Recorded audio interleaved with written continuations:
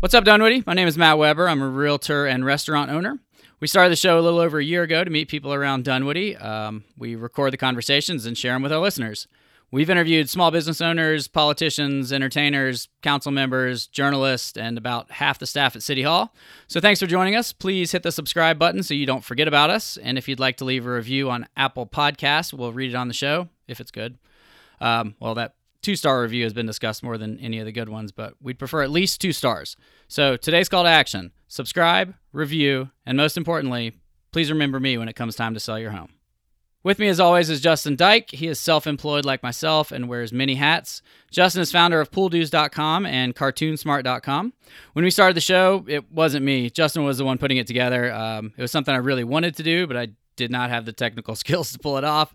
So I wanted to take a minute to recognize my brother-in-law. Not sure if he was helping me or looking after my wife, which is his baby sister. But the stupid little podcast has changed my life, and I couldn't have done it without him. So thank you, Justin. The show is brought to you by Village Orthodontics. Village Ortho is located in the Village, obviously. Our buddy Matt Warner introduced us to Brett a while back. Brett started his practice around the same time we got into this, and I kept seeing him around the community. He sponsors all the local elementary schools and events.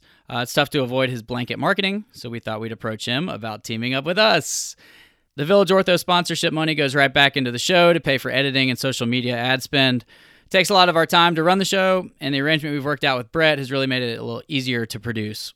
We can focus on bringing you the most valuable content, stuff that you're going to use in your day-to-day around Dunwoody, and that's why you're listening, to stay informed and to know what's going on in your community.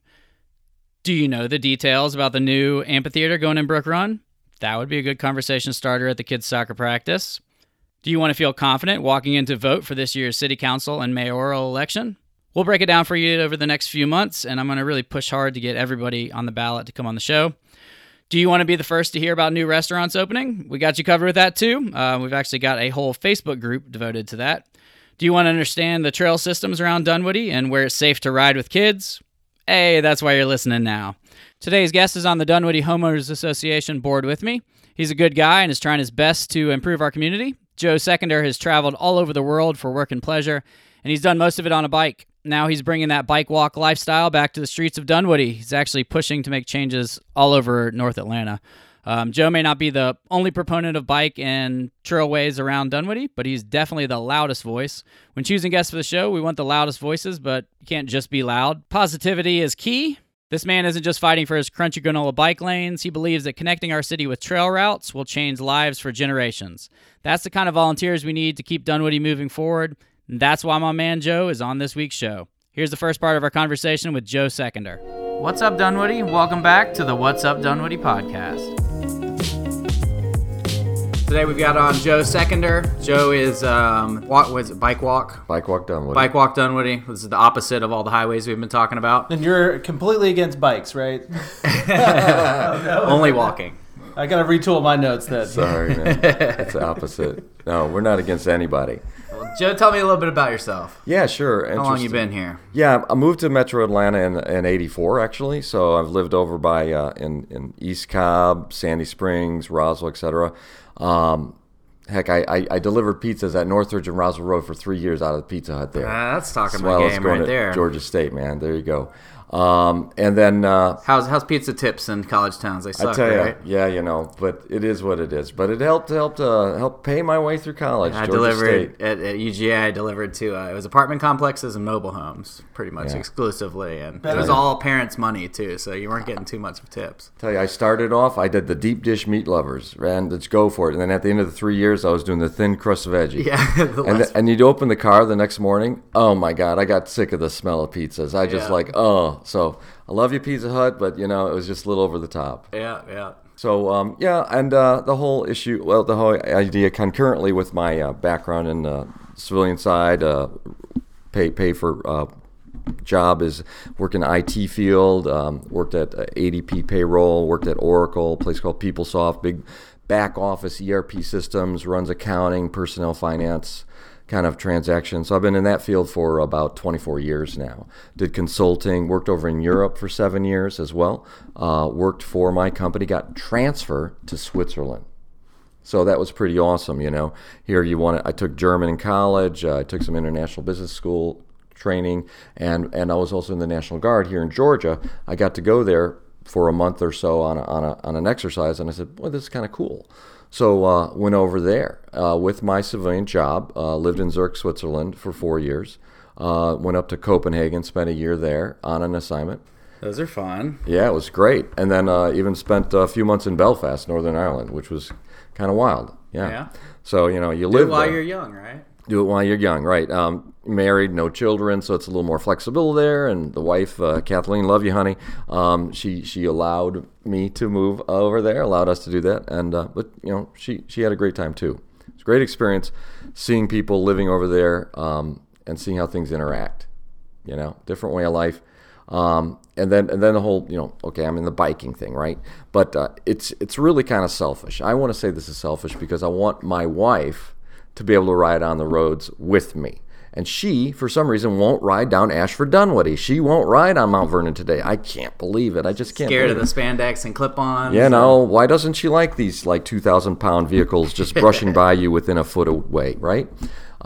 P.S. We have a 3-foot safe passing law in Georgia. It was I want to thank former Lieutenant Governor Casey Cagle for putting that through in the office, and Nathan Deal for signing that into law. And it states that if you are in a motor vehicle and there's a person on a bike, you need to give them a 3-foot berth, and that means waiting, if you need to, until the coast is clear to pass them. So just think about that. It's safety. We really don't want to be in your way. It's not a bikes versus cars thing, and it could be anybody. This could be your parents, your neighbor, a person going to school, or work. Just give them a little wide berth. I appreciate that. 3 feet isn't much, though. And I don't think people really know what that is, when they're in the driver's side of their car, versus, on the side. Yeah, it's just tough. It's tough. I mean, I think I give people more like 20 feet if I can, right? Sure. I mean, and there's Roswell Police. If you go to YouTube and look up Roswell Police 3-foot passing, they have a nice video on there they introduced, and they show an example of you crossing the center turn line. You're moving through that yellow line across that way.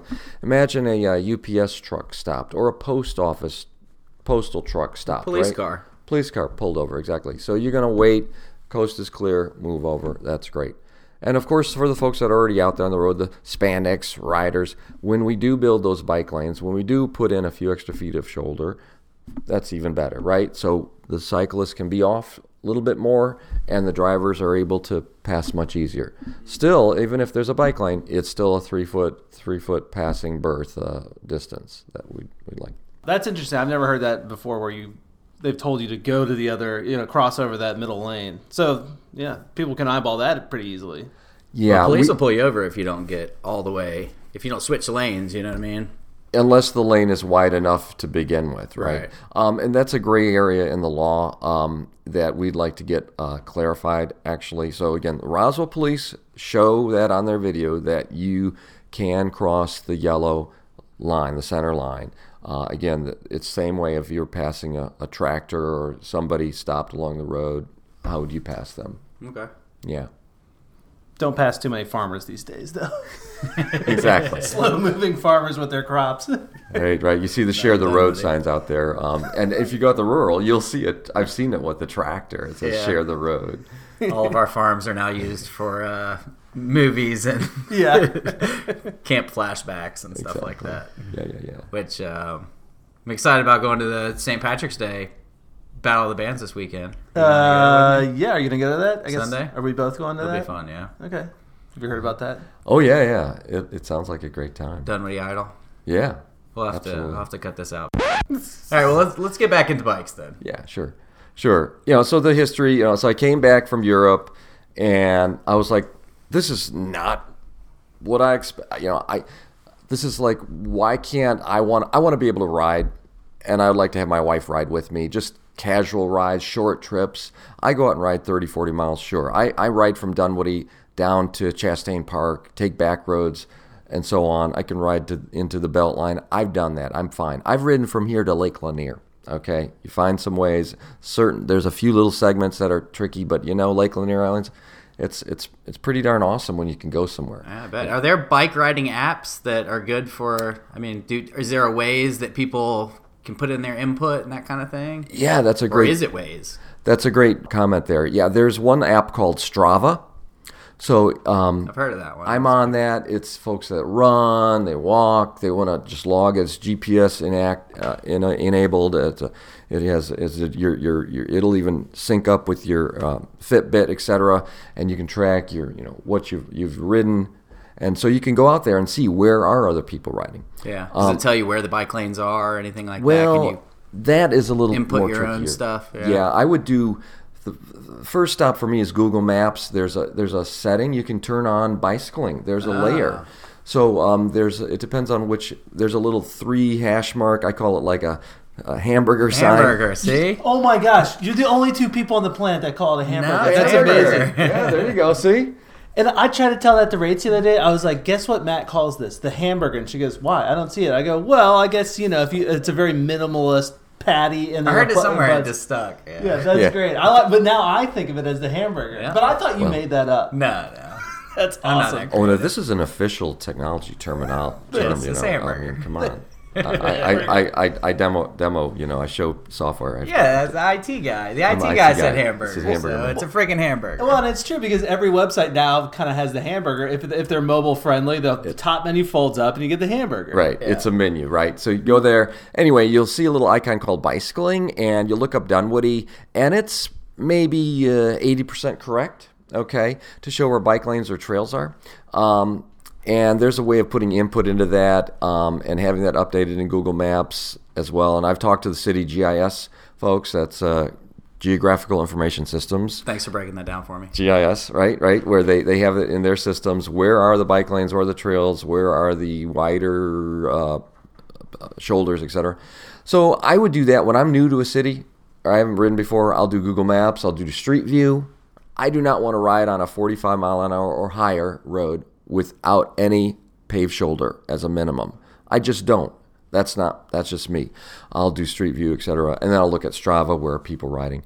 In addition, on the city's website, on City of Dunwoody's website, under transportation, you can look up, there's a bicycle network map, actually. And what's great about that is you can see what's planned and programmed as well as what's existing. That's a couple years old, and it's still, what's a good problem to have? It needs to be updated. Yeah. Because we've added some more. That means something's happening at least. Absolutely. Right. And over on the Bike Walk Dunwoody website, I put together a few years ago this year-by-year build-out. It's kind of interesting where when we started as a city, we didn't have any kind of bike facilities or paths or trails. And then look at all the sidewalks we're adding as well. It's just awesome, right? But you can see this year-by-year build-out of blink, blink, blink, blink. And say, well, why are you building just a bike lane here? Why are you building just a bike lane there? Well, it's like a tooth, and you're building these teeth out. They might not all be next to each other, but eventually they will, right? And then there's an all of the above. The bike lanes for people that are already out there. So if you're riding today on the road, you're going to the Sandy Springs MARTA station on Mount Vernon, let's build those facilities out there. So it's a little safer for you to be out there. Is it going to get new people out there? Maybe a few, right? But I still see adults riding on sidewalks. Fine, that's good for them, wherever they feel comfortable, right? But then we want to build out not only the bike lanes, but a trail network, right? And you see that slow build out. My nirvana, my ultimatum, ultimate place to be would be that we've got trails or these high quality separate facilities. They don't necessarily have to be a 12 foot wide, 2-way concrete path, but something separate that you're not riding in between the curb and gutter with right next to motor vehicles, right? And with some sort of barrier. That would be my maximum level of safeness, which is where I feel comfortable taking the entire family out. That one of them can't just drift off into the, oncoming traffic. Right. Absolutely. So, you want to be able, I'd love to see connections from our Georgetown to Jet Ferry to Brook Run to our City Hall to Dunwoody Village over to the perimeter area, connecting these little nodes and villages, connecting the parks and the schools. Actually, what my ideal comfort level would be for taking the whole family out? Would be like 7 stationary bikes on top of an autonomous car, right? Just act like you're riding real fast. Yeah, I think that would be really neat. Less chance of you losing one of your 5 children that way. I mean, they're all with you. Well, have you seen the bike, the ones that are riding with a keg on there? No. And it's a party bike. Hold on. Everybody's facing indoors, inside. It's like a truck, but it's all human powered. You got one guy up front steering, and everybody else is just pedaling. In the middle is the taps. Oh, for well, beer. we'll have to put that in the notes. I'll look that up and put that in the notes. I'm just looking it up right It's now. awesome. Yeah, I'm it's listening. like a party keg thing. Absolutely. What is it called? Well, I have to Google that, but Party it's like bike. party bike on wheels, kegger, and maybe they have. I've seen it maybe in Charleston or Savannah. Of course, New Orleans. You know they're going to have it. Yeah, they probably got a bunch of them. Right. Yeah, I So, think I pulled it up. exactly. Yeah. That thing. That's great. Yeah. Well, it's even better than that, but that's cool too. Yeah. You just All right, well, let's remember we're on a podcast. That's All right, true. that's Well, good. anybody No can go pixels. do that Google search. Google search. That's We'll a put lot it- of extra we'll put it weight, in though, the to put on a bike. Yeah. 2 or 3 kegs. You're burning the calories, man. That's Yeah. true. Yeah. Then you you got to can work harder. Yeah. So, we're talking about the facilities, the bike lanes, et cetera, and I'm going back a little bit my history where, I came back from Europe and I said things could be better. What can I do? And instead of sitting around having a beer complaining or saying there's nothing I can do, or be just full daily life of activities. I don't have children, as my wife and I. It's no problem. It's good that, hey, I've got time. My wife gives me a long leash. She allows me to go to these meetings, flex hours, home office, and a passion, right? So I just using the internet and getting myself interjected to these places. I went to meetings. I go to the GDOT meetings. I go to planning meetings. I bring people together. And I just self-taught advocate here. In 2009, I got on the state board of Georgia Bikes, it's a statewide advocacy board. I was the president a couple of years ago of that, so the whole statewide as well. And you're just out there being engaged and seeing what other cities or states are doing things, and how long did it take to get there? Countries. In the countries too, right? So when people look at, so when you're doing all that work in the long run, you now know how long it takes to do a project. Look at the Vermac Mount Vernon intersection improvement project, right? So much work is going into that. They've got to move utilities and lines and easements and engineering, and things happen along the way, right? It's such a long, drawn-out process. And when people just look at that and say, what's going on? Why is it taking so long? You got to go back really and peel back the layers of the history. So when you see a project being built, like for instance, this new bridge down at the end of Old Springhouse Lane, okay? Do you know all the steps the city had to do to get that? It's just incredible. So the townhomes were being built on the other side, over on Perimeter Center East, okay? And as part of that, they had the townhome developer bought the land on the other side of the creek where the bridge is being built and the trail over at the end of Old Georgetown there. The townhome, that was not buildable. Those lots were non-buildable because they're in a floodplain, right? They had the townhome people buy that land and send it back, flip it back to the city. Well, they said, it's like easement, it's greenway. It was part of the deal, right? And then for them to build on their side of the creek, they built a trail, and it goes all the way up to the main road. Yeah, and again, that's something I would have known nothing about if you wouldn't have been posting about it. So eventually. By the way, I got on that bridge yesterday. It's great. Oh yeah. They're missing a few planks, but I mean, other than that, it's it's walkable. Unofficial, not open yet. No, it's officially, definitely not but open, yeah. Oh, so you shouldn't have been on the bridge. No, I went under. But by the time everybody's listening to this, the bridge should be open. That's right, man. It's moving quick. Yeah, the rain is the biggest issue, right? Right. Yeah. But if you look at all these different pieces, so here's a developer coming in building townhomes. The city, instead of spending public dollars, had the developer put a trail in on their side, right? So that's got to be in a plan. One of those teeth, right? One of those teeth. Amen. And then they get the land on the other side. Now the city's building that and putting that in there using city funds. Yes, it is doing that. And big shout out to the city of using city dollars versus federal. So you can potentially apply for a grant and so on, but that's drawing it out, right? Takes more time. So just to stop you real quick, with our city government, is it just Michael Smith that's in charge of the bike lanes and that kind of thing, or are you working with Brent also? So Brent Walker, Parks and Rec, Michael Smith, Public Transportation, right? And by the way, they are awesome guys, and I'm glad they're employees. P.S. and this aside. Yes. They used to be all contractors. Years ago, it was 100% contractors in their city except for our police, okay? And these guys are paid through a third party to deliver services to the city. And I love them to death, but where's your allegiance? And could you give them like a spot bonus for doing pay for performance, variable comp? You couldn't, right? So they brought them in as employees, which I think is awesome for continuity and keeping that knowledge in their head without the brain drain.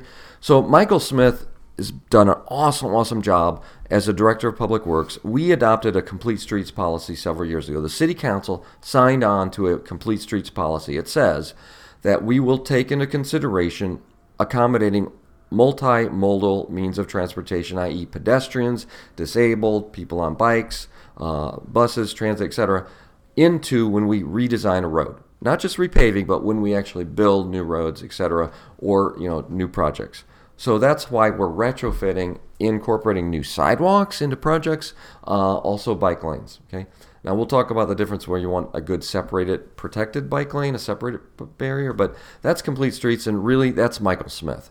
Because you can have the policy, but if you're not implementing it on a daily basis, right? If you don't have that staff member and that person running that department really following that, things can slip through the cracks, right? Mm-hmm. So a huge shout out to Michael Smith. We have it's called a road diet. I don't mean to be anti-car, but basically it's re-engineering our streets as well. So when we're repaving at the cost of just restriping, we've put in bike lanes for free in the city. On North Shallowford, between 285 up toward Peeler, when they repaved that, they put in bike lanes for free because it was already wide enough. They didn't reduce any lanes at all.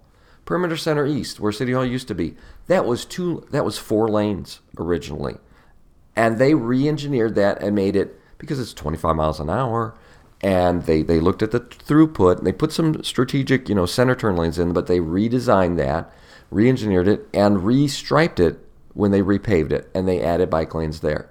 It's because they knew you'd be writing them if they didn't. They knew. Calling them. And you look at over by in front of the Target, I forget the names of all these roads. Cut-through street there. That cut-through street there, they went through a huge public outreach with it was also a 4-lane road, 2 lanes each way, no center turn lane. So, the center turn lane helps, right? When cars want to make a left turn, it keeps people moving. It doesn't back up everything. So you look at 2 lanes each way versus a reconfiguration. So what he did was make a continuous center turn lane, and then 1 lane each direction, and then he added bike lanes. And he put in a pedestrian crossing, and the bike lanes give a buffer between the cars and the sidewalk as well, right? So a lot of these sidewalks, they're right against the curb. And how comfortable does that feel? Yeah, not as a parent. Right. Oh, God, no. It's horrible. You can feel the wind of the cars and trucks blowing by you. So if you put in the bike lane, you're putting the cars further away from the people walking. And it also helps to just kind of slow the traffic a little bit, calm. You're still moving efficiently, right? So that was a reconfiguration, and he did a demonstration project first. He put up orange. First, they had these public meetings, and guess who were the biggest folks that were not so keen on that? The absentee landowners from the buildings, the property owners, the management companies that owned those office buildings. They didn't want to redesign and re-engineer the road. Oh, they don't get a say. They were not. They went out and they were like, they didn't want to lose another lane. They felt like it would be an impediment to, selling their office space, leasing their office space. Yeah. So the people that worked there were fine. They met with the employees. They met with the local citizens. They met with people. They had these meetings. And then what did they do? After they repaved the road, they put orange construction barrels as a temporary, okay, here's how that's going to be configured. So, okay, if you don't trust us, we'll just lay it out there and see if things go to hell. It didn't, right? So it's this fear of the unknown, fear of change, and then they redesigned it and did it. So you went out and bought a bunch of orange barrels. Absolutely. You're going to start doing that around town. Absolutely. Nobody says anything. It's just a lane all of a sudden. sudden. We're going to reconfigure it. Any one of us can do that. Yeah, it's easy. Orange cones. Get a construction vest, and you look like you know what you're doing. Yeah. Get away with it. Yeah. That and a hard hat. You can get into like the White House with a clipboard. I'm sure you can. Absolutely. Yeah. So it's interesting, Michael Smith's running all this. So he's doing the on-road, and Brent Walker's doing the trails. So it's really, the trails fall under Parks and Rec. But, it's truly a means of transportation as well, right? I tell you what, let's talk about the trail and Brook Run, okay? So let's think about that. We had a city manager, Warren Huntmacher, our first city manager.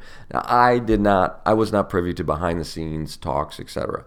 But we're talking a new city. We became a city in 2008, standing up in 2009, etc. Warren Huntmacher's talking about, let's put some trails in. Where could we do it? Where's the least controversial place in the city where we could put in some trails as a demonstration project, kind of put it out there and let things percolate, and let the citizens get used to this change, something different, right? So where'd they put it? Brook Run Park. What happened? Lawsuit. They got an injunction, the neighbors adjacent to Brook Run Park in the phase 1, it was 1 mile, and then another phase 2, the second mile, to make a 2-mile loop. That was our first multi-use trail on city-owned property. And they were putting in an additional 100-foot buffer away from the property owners on the back end, and they were also doing correct engineering for runoff, stormwater runoff, extra design to make sure that even less water would go downstream into the property owner's area.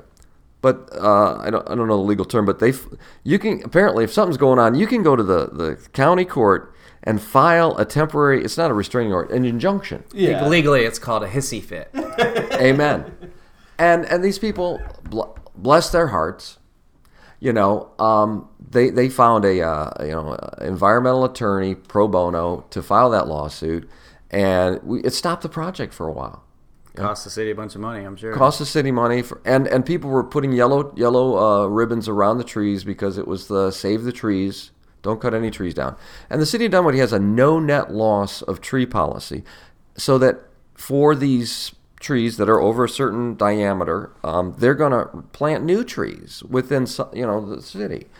And I love that. Would you imagine if Georgia DOT had that policy? Yeah. They've been ripping out trees all along. Trees, yeah. So we planting new trees and so on. So they put the path in. They built the second segment, and all of a sudden, look, there are people that have came up and said, I was against this, and this is just the best thing, right? And then let's talk about how precarious it was to connect that trail outside of Brook Run. So now today it goes across. You can go across another bridge, across the creek, over to this Pernishaw Park. Well, let me stop you right there. You've been watching this for a long time. Back when the city was founded, was it 10 years ago? It seems like they had already planned out a lot of this, or an idea of what they were going to do with Pernishaw. Is that the case? Or has it been more recently? It's kind of like a higher level vision of First of all, our master plans, we do not have a separate bike ped trail plan, master plan. Sandy Springs does, Brookhaven does, Roswell's undertaking one now, a separate bike ped trail plan. Those trail plans have been incorporated into both our parks plan and our transportation plan. So you got to go to both documents to kind of see what the idea is. So there's these broad, general, overarching ideas of where we want to have trails, but the low-level specifics are much more on a year-by-year, project-by-project basis. It seems like with Pernishaw and the Georgetown area, I mean, it's a straight line, except for Old Springhouse. That wasn't planned out. Yeah. If you hold up the blueprints in the sun at an exact time, it'll show you in the shadows where the real... Oh, okay. Right. So, it was these projects of opportunity, right? So we had the whole idea, this whole Project Renaissance idea, right, which was in the economic bust, where they were supposed to build, I don't know how many hundreds of new apartments, and they call it the PVC farm because it was stubbed out. They put a road in, and they had all these PVC pipes stucking up. For the listeners that don't know, it's across from Pernishaw. Mm-hmm. Yeah, exactly. So those are the John Whelan homes, and there's a pocket park in the middle there where there's bocce ball courts, by the way. Yes, booyah. I like those bocce ball courts. Ball. Haven't used them in 3 years, but, they're there. That was a pretty good plan from the city, though, to Would they sold the Whelan home, or they sold Whelan those homes, and then that paid for the land, right? Right. They sold off each separate lot, one by one, to Whelan as Whelan would build them out. Oh. Yeah. So, yeah. But that gave us the space to actually do the project. To put the pocket park in there, and then actually we have the trail going through that development as well. So you can go from Chamblee Dunwoody over to North Shalford on that trail through that development. Yeah. Dunwoody Green is the name of that. There you go. Yeah. Right. So go back to Pernishaw Park. So this is also part of that whole, the city buying this land that they got a loan from Georgia Municipal Association for something like $16 million or something, real low interest loan to buy that because we didn't have the cash on hand, right? So it's two projects, two separate sides of the North Shallowford. And over on that east side of North Shallowford where they have that new park, Pernishaw Park, which is awesome, right? We got basketball courts, a very active place. They have movies at night. It's where we play our soccer games right now. It's really great. I've driven by many times. I've not gotten out of the car once. Yeah. I keep telling the kids, I'm like, I've taken your son there before. Yeah, we should go down there. There's a pavilion there you can rent out. I've rented that out before as a bike walk down. Nice pavilion. We had a park there, a picnic there once. So at the back end of that, again, John Whelan is building some homes at the back end of there, and so on. Now you've seen them rip out all the trees, and that's another story. Oh, they're doing that. So John Whelan is behind Pernishaw also. Yeah. Oh, okay. That's so also both John sides of the road is John Whelan. Yes, exactly. Interesting. Right. So when we built the park, there was a one lump sum to put the park in, city funding to build the park and amenities, and also to put the trail in along North Shallowford and also back toward Brook Run. What transpired before that? A year or two before that, maybe not even a year or two before that, was how do we connect from Brook Run to Pernishaw? There was some private land. So we went with Peachford Hospital. They gave for free easement on their property to go back alongside their property to put in a trail. Then there were the apartments where we had, it was a little bit of property. I think it was like $30,000 or something. It was like chump change. Our city budget is like $30 million, right? So it was like $30,000 or so for us to buy a sliver of land from the apartments. And then we also had to agree to put in some landscaping up along North Shallowford where we're going to put the trail in, okay? Put some nice landscaping and put a new sign for the apartments. So to me, I thought that was a pretty good deal. We're not having to do a eminent domain. We have a partnership here and we do the easement. And what was your official role at the time? Citizen. Citizen. Okay, I'm just a citizen. Yeah. I've been going to council meetings. I'm one of these geeks that just a dude on a bike. I'm just a guy on the bike. I just want to ride.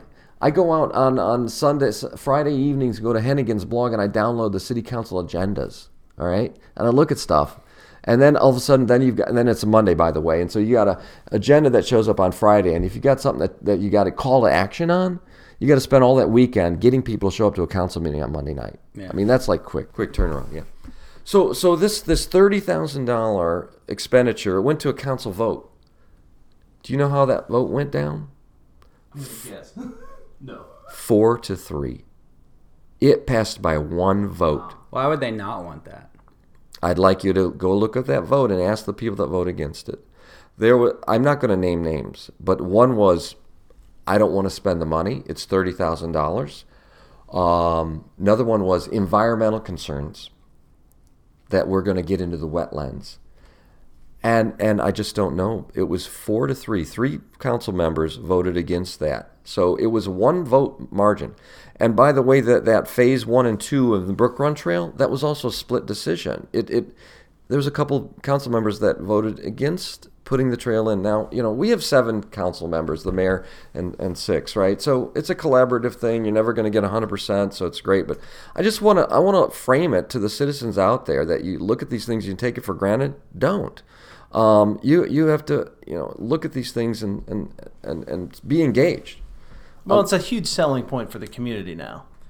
Now that it's actually happened. I mean, I can see, back then when they were like, well, will this ever actually come about where we have all these interconnected trails and everything? And I can see people being like, it'll probably never happen, so we'll vote against it. Yeah. But now that we're like, 70% of the way there. Yeah. Yeah. Well, and nobody's really voting against this stuff now, are they?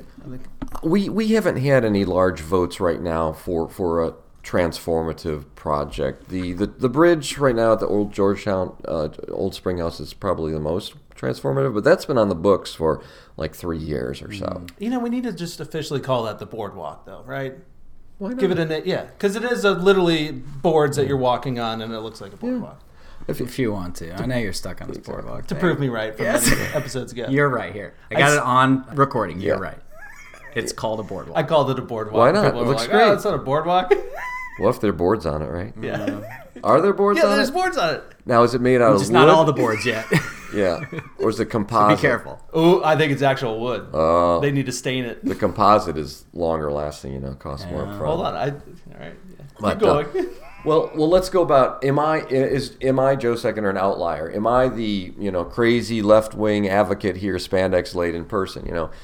Frame it like as well. So back in 2010 or something, I got appointed to the City Transportation Steering Committee over when we were doing the transportation plan initial, and I went to the meeting and again, there's people that I sort of knew, people I didn't know, kind of introducing and saying, "What's your overarching? What are you looking for?" And I was like one of the last people to talk, and it was embarrassing to me because guess what people were asking for? Biking and walking. And I go to the end, I'm like, thank you. Wow, I didn't have to say anything. Thought you were going to be the only one there, huh? Yeah, and then when we've had these community surveys done, these are scientific surveys. They're very methodical, introduced both online and mail-in and so on, and this high response rate. So we've had at least 3 of them in the last 5 years or so. And the number one asked for amenities under Parks and Rec are trails. Yeah, and you go back to, and again, if we have separated protected bike facilities versus just a painted white line, that's great. Let's peel back the layer. When we first became a city, we were spending close to maybe $2 million a year on repaving. Right? Talk about funding for this stuff. Where does it come from? Yeah. Now we're spending over $3 million a year on just as-is repaving roads, right?